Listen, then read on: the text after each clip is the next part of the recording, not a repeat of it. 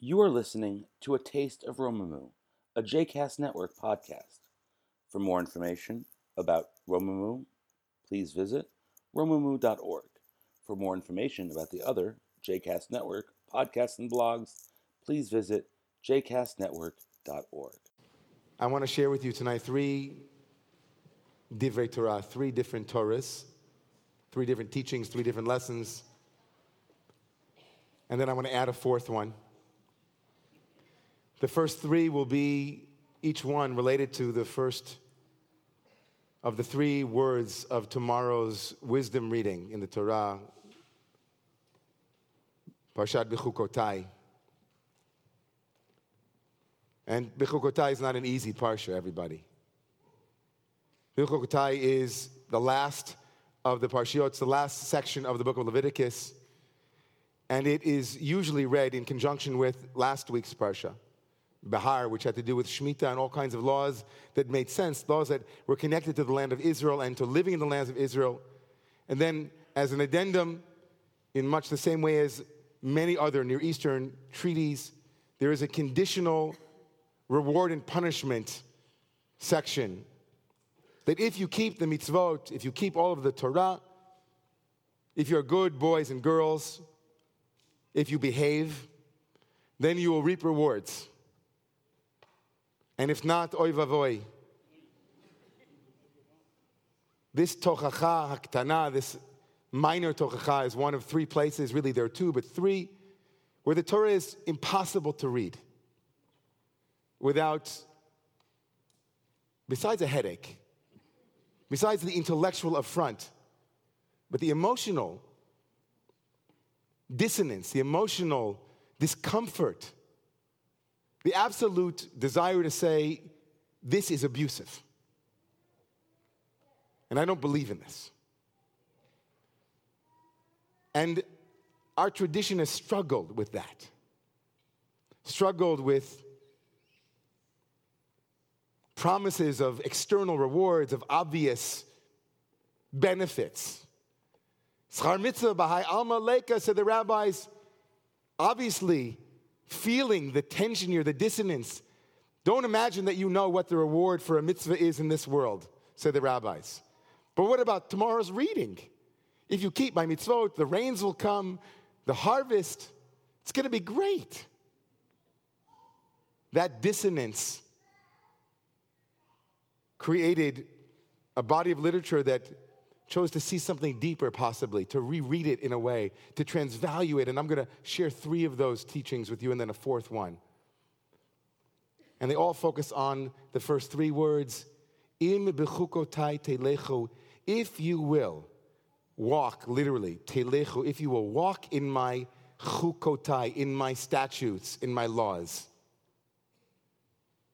The first Torah is from a great Rebbe from a town in Poland called Ishbitz. Ishbitz, a radical teaching. We imagine, everybody, that when we read about rewards and punishments tomorrow morning throughout the world or every year, we couldn't be further from uncertainty. It is the most certain parsha in the Torah. Do X and you'll see Y. It's an agreement. In Bechukotai telechu means absolute certainty. If you will follow my edicts, my commands, if you will be obedient, you can trust. And along comes the Ishbitzer, and he says something profound. He says, Im is a language, lashon safek. If you will walk in my statutes means that we must walk with if. You hear that? Should I say it again? If you walk in my statutes, im bechukotai telechu, he says, the word im is the word if, potential, could be, can sein. If means a person should always walk with the notion that I don't know if I'm keeping God's will. How am I to know the depth of the matter, he writes? It could be that I'm keeping the law, but I'm missing what God wants.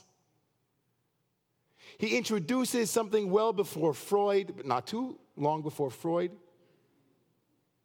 But we didn't need Freud to champion this because it was already clear from the ancients, and Freud, of course, is the champion of the distance between what we think we know, what our motivations are, why we do things, and the possible deeper intentions that are laying beneath the surface that we don't have any idea about. The word im, introduces us to the possibility that we are living bagavan, he says, on the surface. He introduces into a parsha that is an archetype of certainty, the religious value of the question im. You know, I know that for myself personally, my spiritual path was very much a rejection of the simple meaning of im bechukotai telechu. I lived in a world where my superego, my wagging finger was no pain, no gain. Whether in the world of Torah or in the world of athletics or in the world of working out, no pain, no gain meant one more. Be obedient, it'll be good. And there was a point in my life where I said, no longer will I ever do something where somebody's telling me to do it. You guys know that about me, people here know that. It has to come from a softer place. But self-deception, everybody, is so powerful, isn't it? Self-deception, imagining that what is on the surface is all we have, whether it's our motivation or our energies, right? I started a new workout program 3 weeks ago, I'm counting, and you guys can keep count with me. And you're more than invited to join me, 90 days. And I'm working out this week, and of course it's in my house. So when you're alone, it's hard to push yourself, right? So I'm working out, and my son Bear comes into the room. He's 4.5, almost 5. He takes the phone that has the workout program on it, and he says, Abba, what are you doing? And I said, what do you mean? I'm working out. He said, can I help? I said, sure. So he took the phone, he sat next to me as I was doing some exercise, and he kept saying, Abba, one more. I promise. One more. And you know what's amazing? If that would have been somebody else, right? No way. One more? I can't get myself to do one more. And when I heard it in such a vulnerable, sweet way, it was if my future, not my past, was saying, you can do more. You hear me? As if my future, my son, my future was saying to me, you can be more, you can do more, you have more within you. There's a deeper depth that you don't even know. You don't even know the depth of your motivation, of your capacity, of who you could be. Abba, one more. One more. Im bechukotai telechu, im. Who knows? Who knows what God wants, what God's deeper ratzon is, God's deeper desire, what God's deeper will is, the universe's deeper will? Do we know? A little bit of humility, huh? I can't tell you, and this is going to sound unhumble, and I know that I'm running. I don't talk about a lot of things from the pulpit, everybody. You know why? Not because I'm not interested. Because I know that I don't know. I know that I don't know so much. And so I stick to some things that I have a little bit of knowledge and a little bit of could be. In the Jewish world today, there is so much certainty that masks the fear of, I really don't know. I really don't know what you really are feeling, so I'll call you a heretic or a hater of something, because I'm really afraid. So I won't fight with you about the issues. I'll make ad hominem attacks, anything to cover over the that lurks beneath my veil of certainty. We don't know. And if we did, we would already be where everybody says we think we're going to be. We don't know. Im bechukotai. Who knows? Bechukotai. The word for law here is very interesting. It means actually things that we don't understand. If you will walk in the things that you don't understand with the openness of curiosity, says Shneur Zalman of Liadi, the first Lubavitcher Rebbe, Bechukotai, the word for law here, everybody, is the word that means engraving. Law, chok, is that which is engraved. And he compares it to ktiva, which is writing. The Torah that we have in the Ark here, everybody, is written with a quill. It's ink on parchment, but an engraved stone, he writes, unlike letters that sit on the surface of the parchment, separate from the parchment. An engraving is so deep, it's the deepest deep. The letters become entwined. In Bechukotai, Ishbitz and Lubavitch together, if you will live with an openness for the depth that is beneath the surface. And Telechu, the third Torah, is from Rav Nachman of Breslev, who wrote, the word to walk that we use for Jewish law, halacha, comes from, right, this motion. He says to be a baki b'halacha, to be an expert in halacha, which means Jewish law. He playfully rereads it as saying, become a baki, an expert, in walking. And walking, he says, has two movements. Ratzo vashov, running forward and going back. Going forward and back, the ebb and flow, the up and the down. In 3 words, Hasidic masters give us a whole new vista to look at a chapter of obedience. Each and every one of us, every single day, we are faced by things that we have no understanding of. We knock our heads against things and we try to find the deeper reason. Or the other way, we live bagavan. We look at people and we judge them on the outside and we don't know their inside. We judge ourselves on our outsides and not on our insides. We lose faith in the promise of our insides.